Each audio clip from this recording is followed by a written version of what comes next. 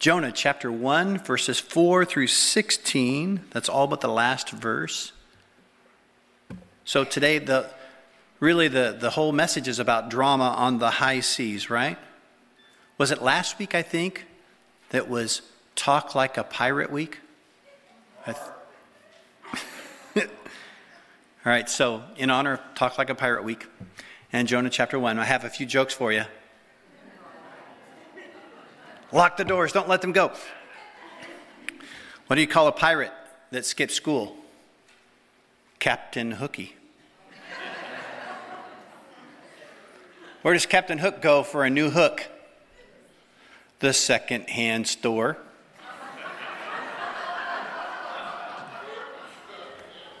How much does a pirate pay for corn? A buccaneer. What's a pirate's favorite rock band? REO Speedwagon. And I shared this one on Facebook, so don't give it away if you've heard it. What do you call a pirate ship quivering at the bottom of the sea? A nervous wreck. We're going to see, because of Jonah, we're going to see sailors on a ship, and they are a nervous wreck. The whole theme for Jonah really is God's relentless pursuit of both the saint, in this case it's Jonah, he's not acting like it, but he is, and the sinner. All of the people in Nineveh that God wants to save. The lengths to which God will go to save bad people. Save disobedient people. Last week we did a flyover, chapter 1. If you were looking to put a headline over it, it'd be Rebellion is Foolish. And we'll see that today. Jonah runs from God and life becomes stormy. Things get fishy. Yeah.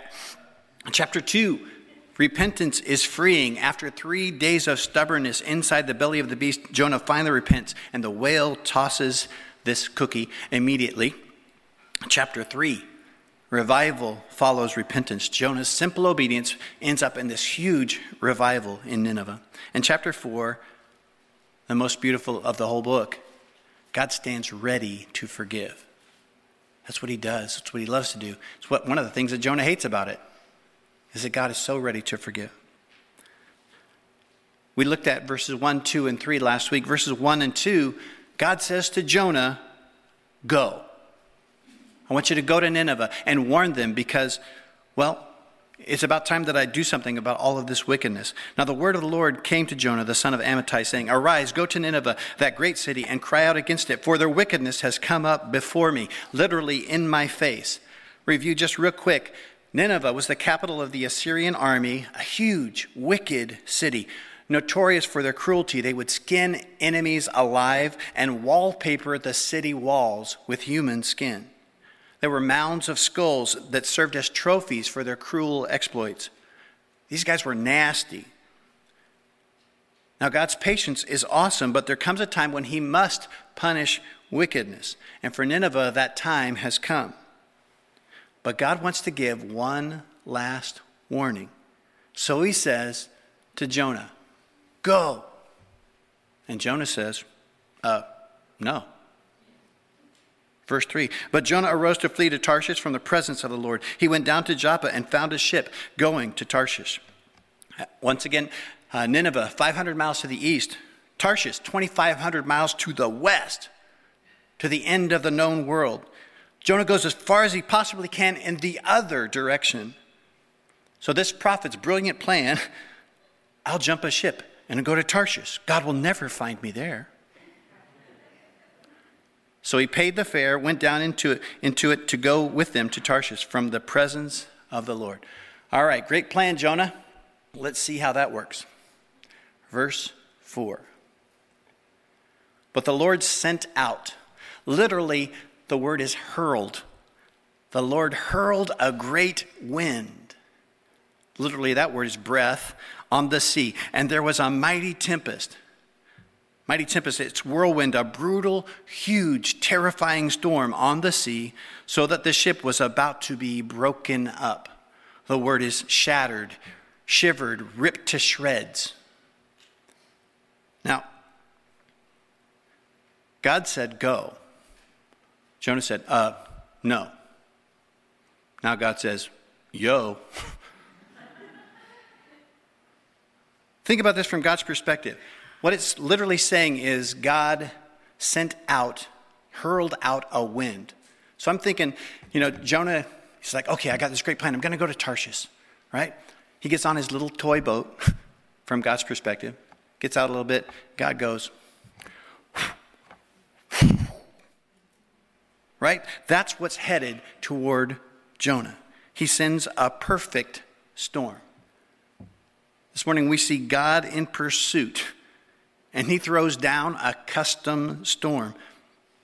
It's perfect because it's perfect to pursue both the stubborn saint, Jonah, and these sailors on the ship that have no idea what's headed their way. Let me ask you before we get started, could this passage be relevant to you? Do you know someone in a storm this morning? Maybe you're the person in the middle of the storm. I know what the storm looks like. For you, it's probably different than for me. Is it your health, your career, your reputation, your marriage, your family, maybe your whole future? Are you in the middle of a mighty, brutal tempest? The winds keep crashing, the waves keep coming in. The ship that you're on, is it trembling? Nearly coming apart? Seems like it's about to explode. Now, the Bible's pretty clear. Not all storms come directly from the hand of God as punishment. But sometimes God is the one who sends the storm. Now, maybe the storm you're on, you brought this storm upon yourself, like Jonah. Or maybe you're like the sailors. You are totally caught up in someone else's storm. Someone else is running away from God, and you're the one who's the possible collateral damage. Either way, I think God brought you here this morning to talk to you. He wants to speak to you this morning. Look at verse 5. It says, then the mariners were afraid. That's not the baseball team. No, these are professional sailors. The mariners were afraid, and every man cried out to his God and threw the cargo that was in the ship into the sea to lighten the load. That gives us a clue. Y'all, this is one bad storm. These are professional sailors that are freaking out. How many of you have ridden on a plane? It's like, really? Only 2? Okay. Most of us have ridden on a plane. When you hit some turbulence, right? If the flight attendants just keep serving peanuts, you're good, right? If instead they start strapping on parachutes and screaming, we're going to die, not so good. Think about it. These are professional sailors, grizzled, salty sailors. These guys are freaked out, it says, and every man cried out to his God. It is thought that these are Phoenician sailors because they were the best in the world, and we think that's where he was headed. But if so, then the Phoenician sailors are idol worshipers. They're pagan. They would have pagan idols, right? So these sailors probably have their gods in their duffel bags, lucky rabbit's foot under their pillows, little bobbleheaded Buddhas on their nightstands, right? Every man cries out to his God. Now, during calm seas over a mocha latte, they would probably describe themselves as spiritual, not religious, right? But in this storm, the prayer life just blew up. Wow, right? The spiritual hotline is lit up like a Christmas tree. It is all gods on deck.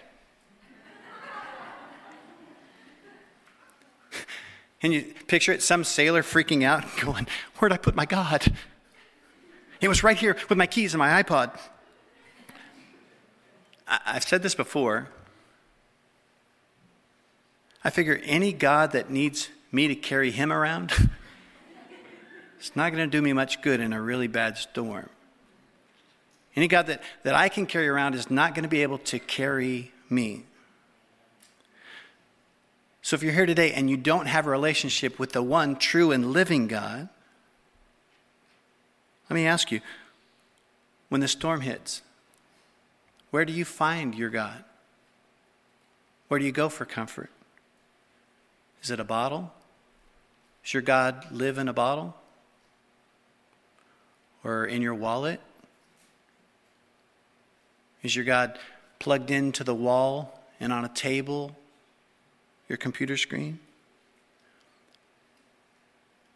Maybe your God is just to keep yourself busy in the middle of a storm, just rowing like crazy, hoping that it'll all work out.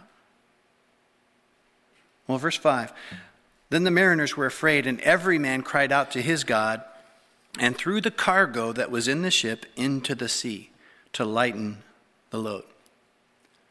Now, y'all, this is no doubt a merchant ship.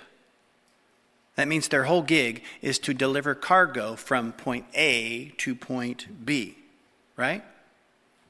If they don't do that, then nobody gets paid. So what, a week's worth of labor is literally down the drain.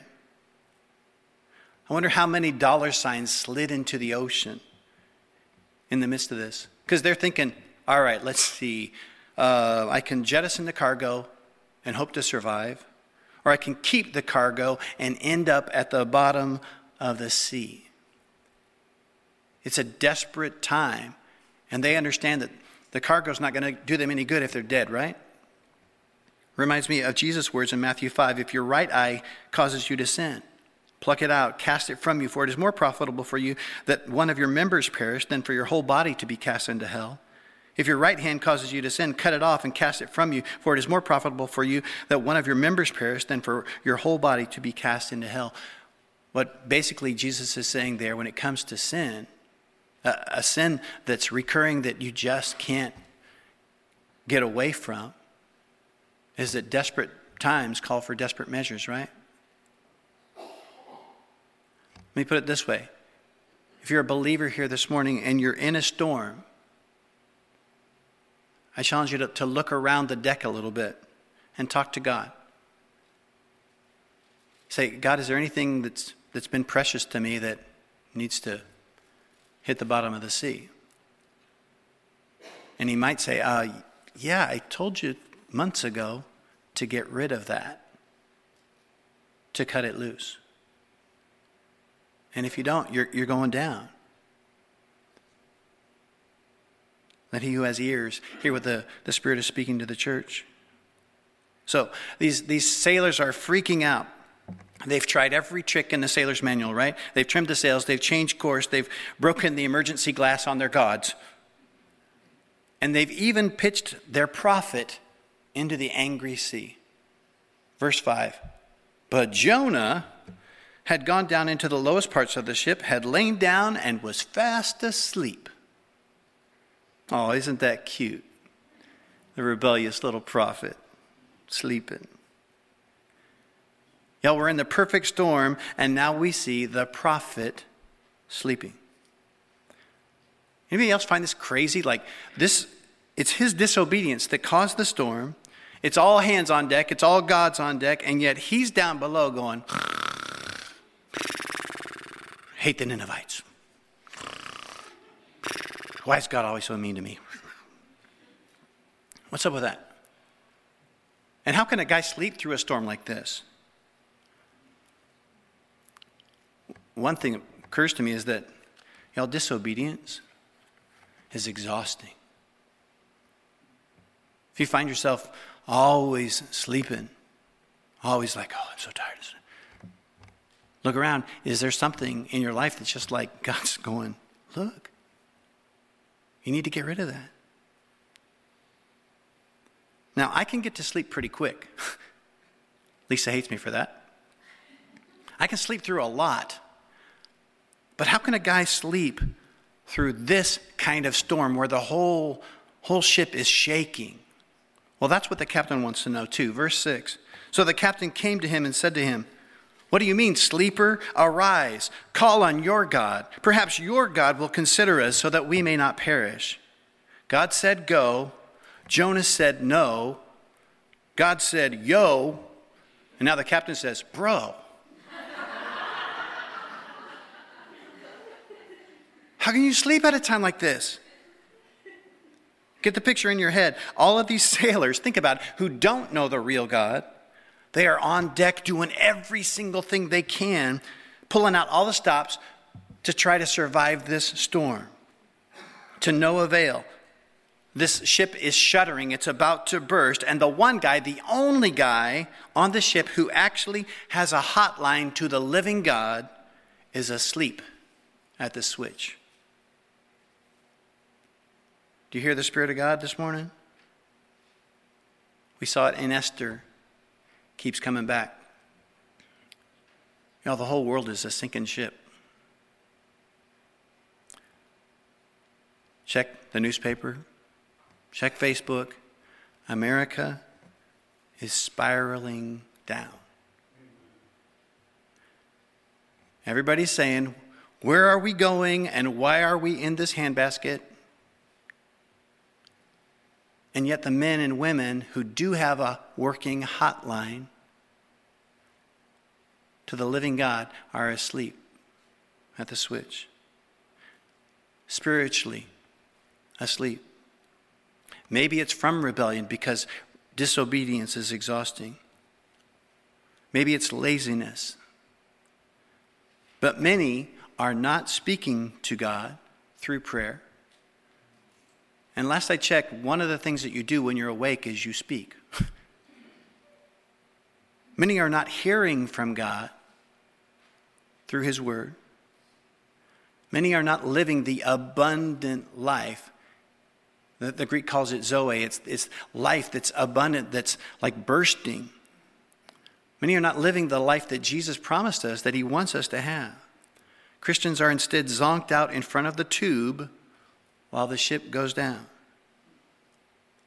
And we wake up just long enough to post on Facebook how this ship is doomed. But we hardly ever get on our knees and utilize the greatest privilege that we have, which is coming into the throne room of God and saying, God, rescue us. Rescue us. We're in the perfect storm. We've seen the prophet sleeping.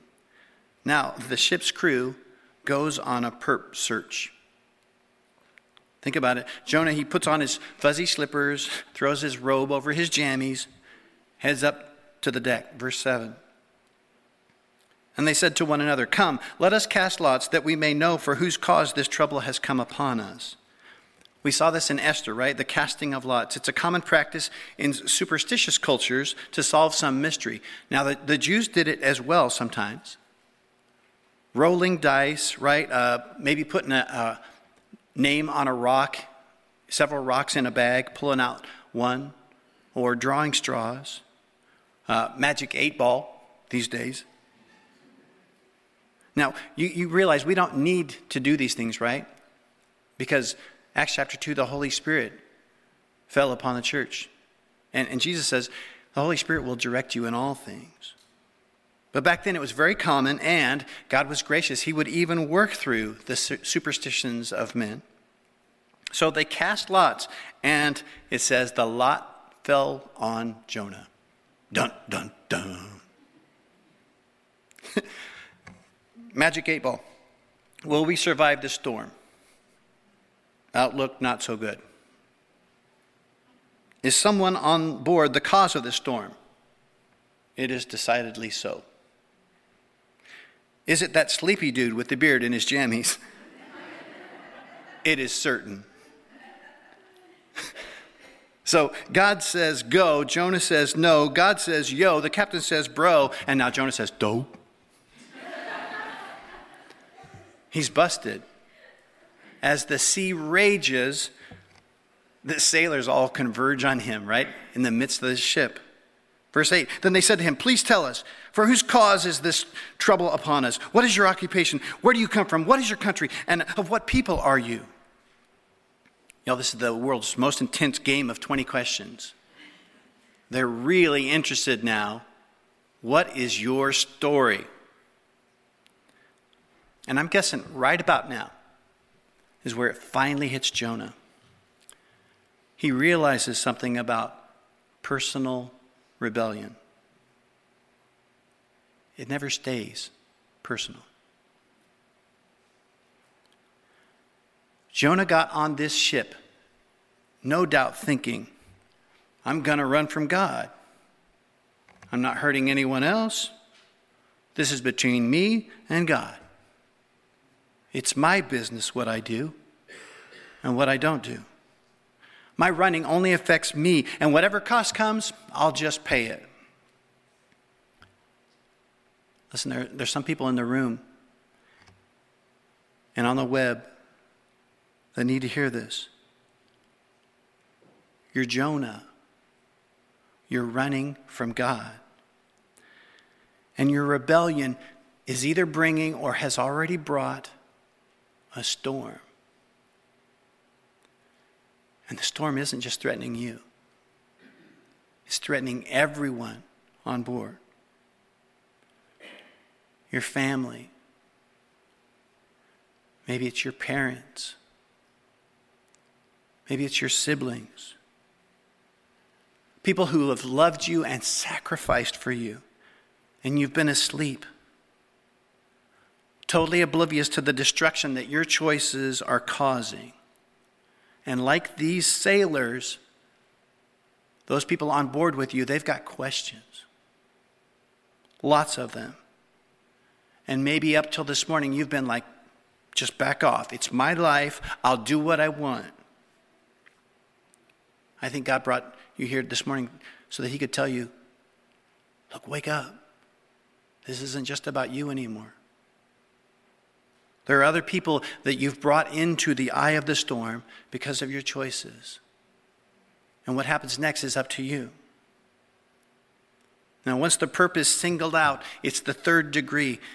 Please tell us, for whose cause is the trouble upon us? What is your occupation? Where do you come from? What is your country? And what people are you? Now, we know from the end of verse 10 that Jonah basically spilled the beans about his running. So imagine, imagine this awkward conversation. Jonah responds, let's see that question, what is your occupation? Well, that's a little awkward. I'm a prophet. Yeah, it says here on my business card, prophet of God.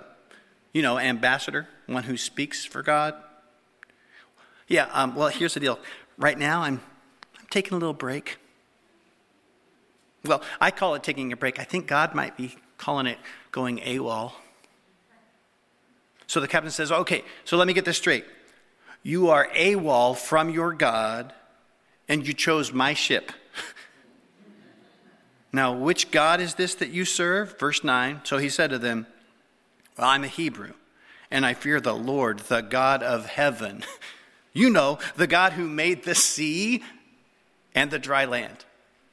Okay, both of those things that the sailors are very interested in right now, the sea and the dry land. So the captain's thinking, awesome, Jonah, thanks so much. The captain said, bro. Jonah said, doe. Now the sailors are saying, oh no. This is the God that we're dealing with? Verse 10, then the men were exceedingly afraid and said to him, why have you done this? For the men knew that he fled from the presence of the Lord because he had told them. Where it says they were exceedingly afraid, it's a magnifying word followed by two forms of the same word for terrified. So let me translate that for you. They were uber terrifyingly terrified. Once they heard what God it was that they were dealing with. That means they're like, you are kidding me. Jonah, yours is the God who killed all those Egyptians in one night. Yours is the God who parted the Red Sea, who knocked down the walls of Jericho like Lincoln logs, and now you've ticked him off and you jumped on our ship? Why have you done this? That's a fair question for them, don't you think? Listen, if you're here today and you are Jonah. Again, these people that are on the ship with you, they have questions. And their biggest question is, why? Why are you running from God? Why are you insisting on your own way? Why won't you just surrender before the storm takes us all down? But you notice Jonah never answered? So then they changed their question. Verse 11. Then they said to him, "What shall we do to you that the sea may be calm for us?" For the sea was growing more tempestuous. Y'all, the sea is getting even worse. It was already at the beginning of this story. It was the ship was like this. Now the sea's getting even worse. Now, where is God in this picture? What do we learn in Esther? When God is invisible, he's still involved, right? You know what God's doing right now? That little toy boat? Right? The message that even these pagan sailors could get loud and clear, God is saying, I am not okay with the status quo. Something needs to be done. So the sailors say to Jonah, what shall we do? Verse 12. And he said to them, pick me up and throw me into the sea. Then the sea will become calm for you. For I know that this great tempest is because of me. Now, doesn't that sound noble? First reading, you're like, finally. Jonah finally gets it. Oh, wait a second. We learn in the next chapter that he spends 3 days in the belly of the fish before he actually repents. So don't misunderstand this. This looks really noble. I think Jonah is just being pretty stubborn. And I don't mean pretty like in fairly stubborn. I mean, he's being stubborn, but he's making it look pretty. You tracking with me? See, he's making it look noble. And you're thinking, well, wait a second. He admits that the storm comes from him. Yes, you're exactly right. But there's a difference, listen, between confession and repentance. Do we understand that? To actually say, you know what, I blew it. That's better than not saying that you blew it. But there's a huge difference between saying, I blew it, and now let me change course. Maybe like Jonah, you are here and you admit that the storm that your family or friends face is pretty much because of you. And maybe you've even been tempted, or maybe you've even said something like this: just throw me overboard. I know I deserve it. I admit it. Well, forgive me, but I kind of want to say to you, well, aren't you noble? Because I think this is what Jonah's really saying. Look, I know this whole thing is because of me, and you should just throw me overboard because I would rather die than do what God has commanded me to do. I would rather sink in my self-pity than surrender to God. Now, let me read to you from chapter 4, verse 2. Y'all, this is what Jonah knows in his heart about his God. He says, I know that you're a gracious and merciful God, slow to anger and abundant in loving kindness, one who relents from doing harm. Jonah knows without a doubt that God, listen, is ready right now, right here on the deck of this ship. God is ready to forgive him, to make this whole thing die down if he'll just surrender. See, we look at that and we go, oh, well, Jonah was kind of getting there. He was starting to be noble. No. Listen, isn't what Jonah should have done is turned to his fellow sailors and said, look, I have really jacked this up. Look, give me a few minutes to be alone with my God. I will repent. I will change course. I will surrender to him. And then the sea will be calm for you. Isn't that the actual right answer? But no, Jonah would rather die a noble death than repent. So he says, just throw me overboard. God says, go. Jonah says, no. God says, yo. The captain says, bro. Jonah says, do. And now the sailors say, oh no. And now Jonah says, throw. Throw me overboard. Verse 13. Nevertheless, the men rowed hard to return to the land. So the captain said, row. Now, how turned around is this? Think about this. The sailors, these guys have never known the true and living God. They are busting their hump to try to save one life of a rebellious guy who says he knows God. And what's the reason that they're in this mess?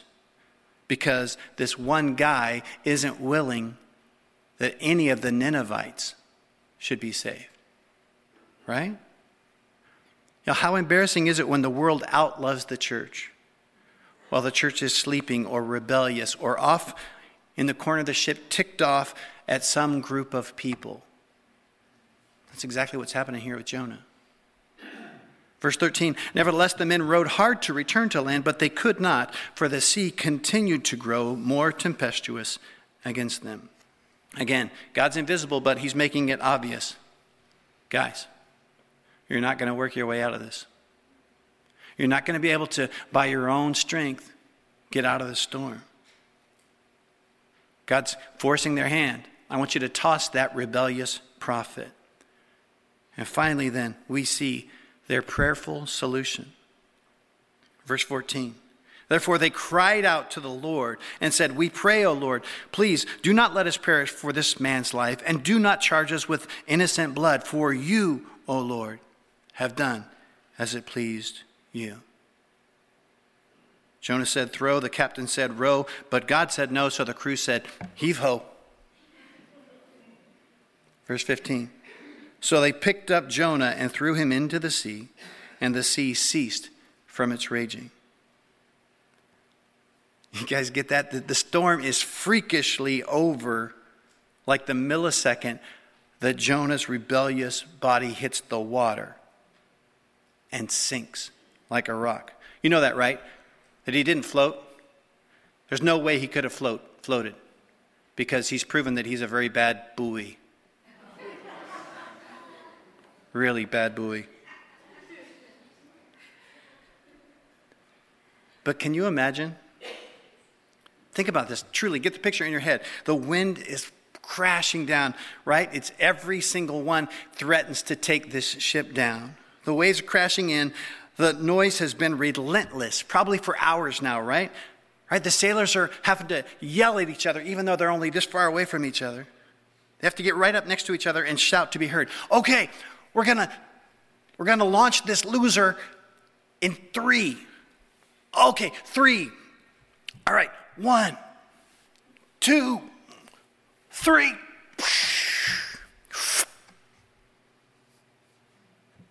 That's weird.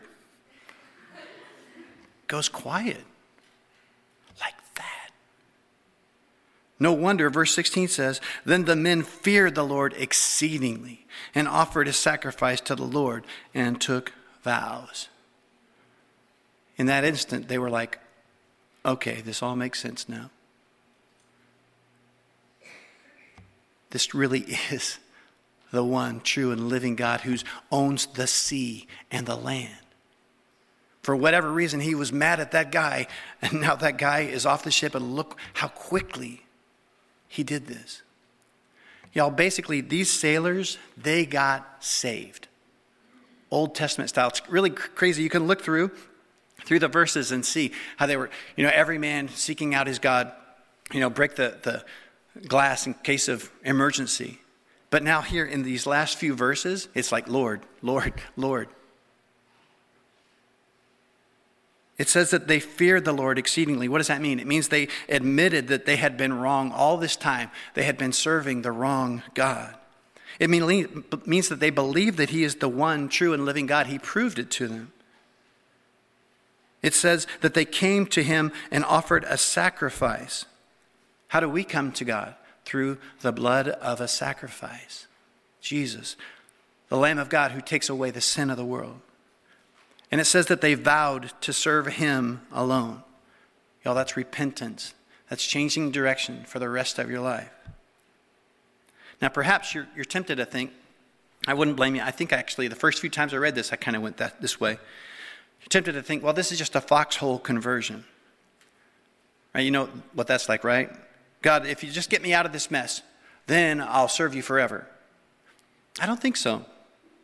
Because the way foxhole conversions go is they happen in the midst of the storm. Right? Just get me through this, and then I'll serve you. I'll serve you, I promise. And then someone forgets after the storm passes. No, this happened after the storm had already passed. These sailors were already rescued. The sea was already calm, and God had proved to them that he was real. And then they responded.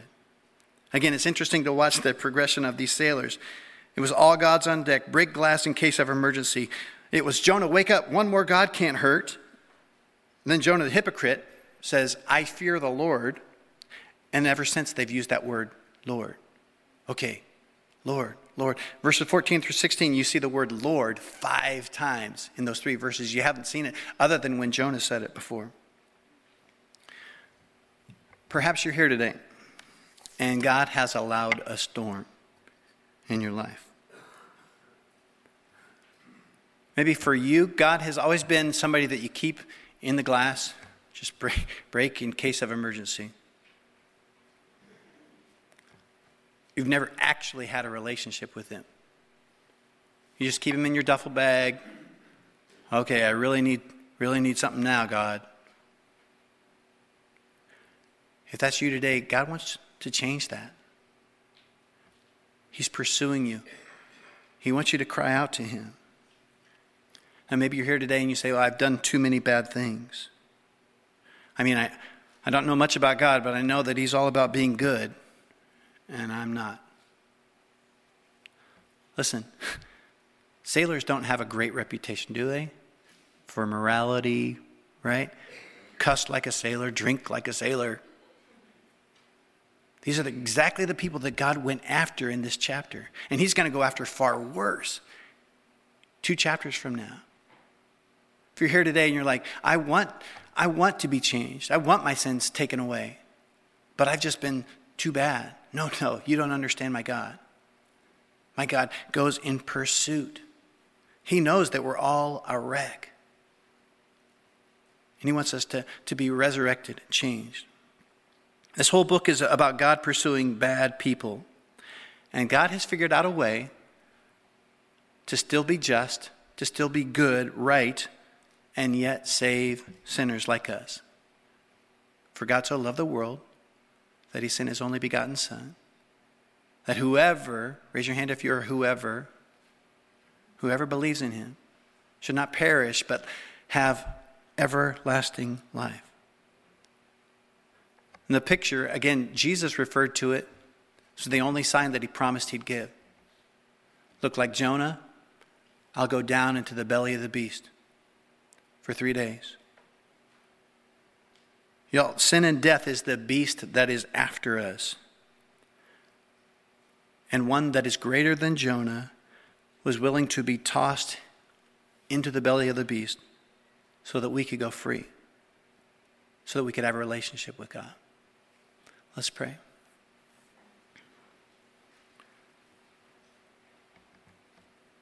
Lord, I thank you for your mercy and your goodness. I thank you for these saints. I thank you, Lord, for those maybe who are here and they don't have a relationship with you. Lord, I pray that you would speak right now, very clearly, to anyone who they've carried you around. They know lots of things about you, but they don't have a relationship with you. Pray, Lord, that by your Spirit, Lord, you would reach down, Lord, redeem. Lord, you would help each one to respond to your free gift of salvation, to begin that relationship with you. Lord, we love you and we trust you. In Jesus' name, amen. Could you guys keep your eyes closed? As always, we try every week because we don't know who's going to not be here next week, meaning not here in the building, but also not here on the planet. Try to make sure and give an opportunity every week for those who don't have a relationship to begin one. If you're here today, and especially if you have in case of emergency, God, you don't really have a relationship with him, I want to speak to you, okay? With every eye closed, would you listen to what I think God wants me to tell you? God loves you. He's pursuing you. He's even willing to use storms and fish and any other crazy thing to get you to surrender to him. You're not too bad for him to wipe away every sin. But he's not interested in a just in case of emergency relationship. He wants a relationship, a real one, where you hear from him day by day, where you respond to him, where you walk from this, without a doubt, you walk from this planet to heaven because of the thing that Jesus has done, taken away your sin. If you're here today and you have not yet entered into a real relationship, I want to give you that opportunity. Is there anybody here, if I'm speaking to you and the Spirit is speaking to you, and you want to go from that emergency kind of God to a real, live, I'm following you for the rest of my life relationship, would you raise your hand? Would you raise it nice and high? I see that. Awesome. Anyone else? We won't delay you. Last chance. Sometimes I missed them, so raise them nice and high. All right. Lord, you see this hand. I'm asking, Lord, that you would, by your Spirit, Lord, do that which only you can do. Lord, only you can bring us from death to life, truly resurrect a soul. And Lord, I ask that you would do that, Lord, in this case. You'd glorify yourself, and that you would bring, Lord, a brand new life, Lord, completely washed over. No more sin, Lord, none to be seen, Lord, from your point of view. Thank you, and I ask, Lord, that you do this in Jesus' name. Lead us now. Amen. Hey, why don't you all stand?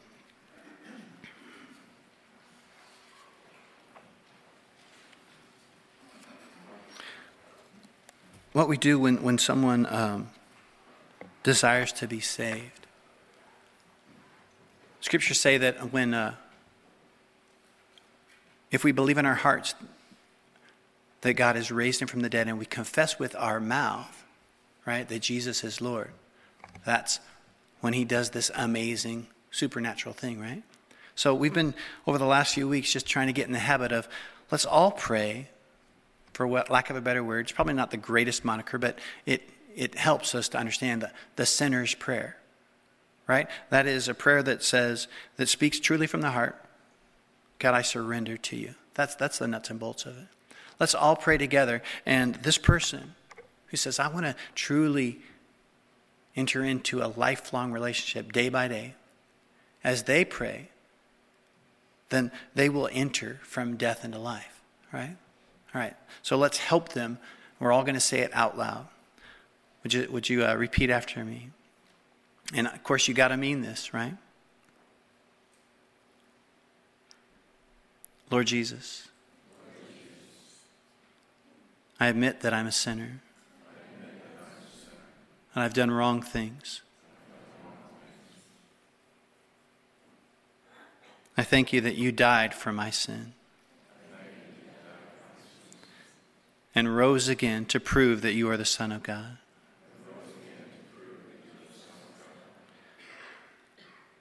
Lord, now I repent. I change directions. I want to follow you all the days of my life. Thank you, Lord Jesus, for paying my debt of sin and making me white as snow.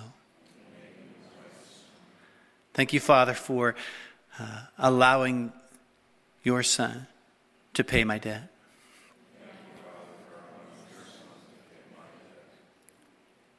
And it's in Jesus' name we pray. Amen. Awesome.